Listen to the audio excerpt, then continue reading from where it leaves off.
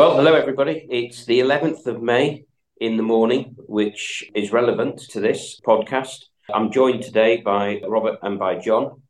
And today, by the time you have listened to this, you will know whether interest rates have been increased at midday by the Bank of England.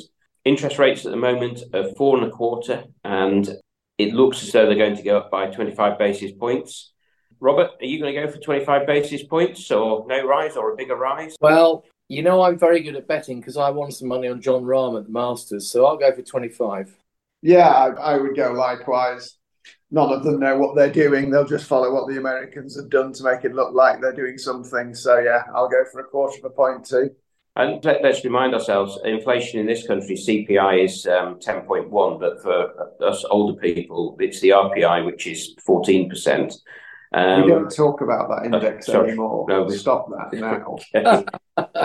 So there's 10% difference. Now, yesterday there was some better news in the US in the fact that inflation fell below 5 to 4.9%, and their interest rates are 5%. I can't help but think that either inflation's got to come down significantly towards whatever interest rates are, or interest rates are going to have to go up significantly towards where inflation is to get this under control. It's a medicine to make you better. And I don't think we've administered enough of the medicine. And when you don't administer enough of the medicine, you have to administer more. And I'm not quite sure if that's good. Well, in order to administer the right medicine, you have to get the correct prognosis. And if you didn't know how we got here, I haven't got a lot of confidence that they're going to be able to plot their way out of it, because everything they thought would happen didn't. I mean, we have to remember this is different to last time we've had, or previous times where we've increased interest rates. They have printed a huge amount of money, and nobody knows the effect that is going to have on the interest rates, on inflation, and to what degree interest rates are going to have to be increased compared to in previous occasions. Well, at the end of it all, they're going to have to work out what it is that they don't want. Do you want to neutralise the inflation, or are you going to put rates up to such a degree that it causes a global recession, in fact, almost depression? Because they've addicted everyone to cheap credit for the last 15 years. So that is the balance that they're going to have to try and work out. My guess says that they will not be quite as keen on slaying inflation when they see what such steep interest rate rises have delivered and will deliver. The problem they've got now is that the volatile stuff, the food and the oil, which actually has fallen, is bringing down headline rates. But the so-called core inflation, which is everything else, is actually proving very sticky. What they've done is that they have reignited what I would call structural inflation. And so that is now the problem. They've brought inflation into the system. And even though the oil and the food has played ball and has started to fall in price, it's the other stuff now that's the problem. I mean, to throw into the equation this week, I mean, Janet Yellen's in Japan talking about the debt ceiling, and the Republicans and the Democrats are really struggling to agree to increasing the debt ceiling. But I mean, increasing debt, that surely is inflationary as well. Of course. I mean, this is just a pantomime, isn't it? We go through this every now and again, the debt ceiling. It always ends up getting raised, and it will do this time. I'd have a hefty wager on that. But Yellen and her like, all they're interested in is raising debt ceilings and spending money you haven't got. Ever greater deficits. Do you ever hear these people say, let's pay some money back and let's live within our means? It's all one-way traffic. That's what I mean about structural inflation. I think it is now back into the system. And do they have the will to really squeeze it out of the system? My guess says no. No, and I did notice as well that Australia had a budget surplus. I mean, there are people in central banks who are going to have to go and look those two words up to understand what they mean. Yeah, well, it's just gross incompetence to have a budget surplus, isn't it? What are they up to? Yeah.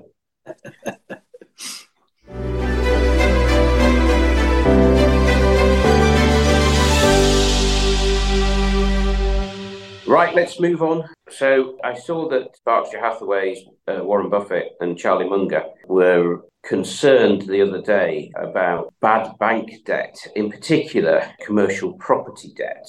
I saw that Charlie Munger was sat there aged 99, and I suspect he's seen it all before. So his views, in my opinion, are very, very important. Him and Buffett are both very, very wealthy men. People out there who are listening to this are probably thinking, well, why are you talking about commercial property and bank debt? Because that just doesn't affect me. But it might do. I think that there's a very good chance that the problems which have been in the States with the banking sector, I think you're going to end up with potential contagion here in Europe. The Bank of Italy has already made one or two noises about some of its banks, which are struggling a little bit. And we mentioned last time that there's significant vacancy in commercial property. And what happens in the States often happens over here. But how does that affect you? Well, clearly, if you have a commercial property fund within your portfolio, well, then it's obvious how it can affect you. But there are lots of different type of funds out there, like multi-asset funds, cautious managed funds, absolute return funds, and you haven't got a clue what's in there from the title. In my 35 years in this industry, a lot of these type of funds, but not all of them, will have exposure to commercial property. And I know I do not want exposure to commercial property for my clients. And I also don't want significant exposure to banks, because Lloyd's the other week mentioned that it was starting to see delinquency with regard to mortgage payments. And that was backdated information before the last rise in interest rates and potentially one today. I don't know what you two think about that. Well, you've had interest rates at 300-year lows or whatever, all-time lows. Describe it how you wish. So there is every likelihood that there will be a lot of bad property deals on the balance sheets of banks. And so when you hear the likes of Lloyd's saying that delinquency rates have started to rise, my guess says they'll go a little bit further yet. And just seeing the tip of the iceberg, you've seen in the States what's happening. As a general rule, my guess is that property is structurally overvalued. And there are going to be some problems for banks coming down the track. I think you're absolutely right, Duncan. Most people who have a pension fund, they probably don't have any idea what's in it. It's a pension, so they've done well to save in it. And when they get their, 14 pages of paper at the end of each tax year, they probably don't read it because, you know what, they've got better things to do. So, yeah, I mean, these people, well, they've got commercial property, so perhaps they need to think again. I think there's more people with commercial property. I mean, we see a lot of these portfolios which are transferred to us, which have these multi-manager funds, cautious managed, absolute return funds, and there, in a lot of them, there is elements of things which you would not want to own, in my opinion. I come back to the fact that we are mainly equity-based investors. If you own Nestle, you've bought into a company which supplies coffee and various chocolate confectionery and pet food, etc., and all sorts of things. But you know what you've bought into. Credit Suisse has gone pop effectively, and they had about $17 billion of these AT1 cocoa bonds, which were introduced in the last financial crisis to shore up these banks. Now, I know for a fact that we do not own any cocoa bonds. Those cocoa bonds, there's 17 billion with Credit Suisse. I believe there's about $250 billion of cocoa bonds around the world. And who owns them? It's not us. Is it you within your cautious managed fund or your absolute return fund? Because it's something I most certainly would not want to be owning. I think absolute no return fund is perhaps more appropriate for a lot of this stuff. I too would like to add something here. The word cocoa bond isn't spelled COCOA, because then our dear listeners will probably think that's something to do with Kit Kats. It isn't at all. No, but it does send you to sleep. I mean, the whole point of cocoa bonds is that in times of stress, that they morph from being a bond to be equity. At the very worst time for that to happen. So when is a bond not a bond? When it suddenly becomes equity, when the bank needs to shore up its balance sheet. As an investment, I can see no redeeming feature in them whatsoever. The key to me is there's lots of people out there who own these type of investments, these managed funds, etc., which we've mentioned.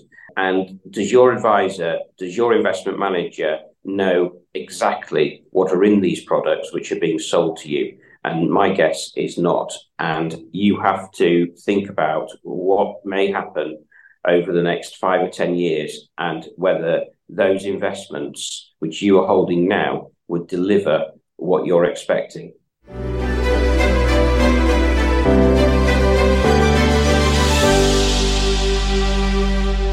So there we have another episode of our podcast, dear listeners, and you won't be surprised to have heard a couple of usual themes. In fact, I met a neighbour of mine the other day who surprised me by saying he listens to the Williams Investment Management podcast. He said, "You guys like Kit Kats, don't you?"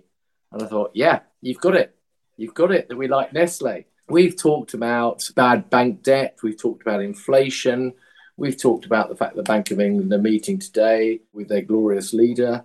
And we all put a little bet on interest rates going up by another quarter.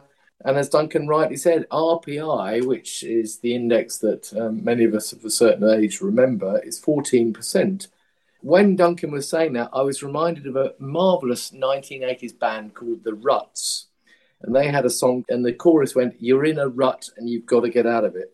It's a great song. I recommend you download it on YouTube. But the point being, I think the Bank of England is in a rut, and they will, I think, have to raise interest rates considerably from now on. Anyway, hope you've enjoyed this edition, and we look forward to speaking to you soon. Bye. This material shouldn't be considered as advice or an investment recommendation. You should consult an advisor regulated by the Financial Conduct Authority prior to making investment decisions. All investments carry a degree of risk. The value of any investment or income received from it can go up as well as down, and you may not get back the amount invested. Information recorded within this podcast was accurate at the time of recording.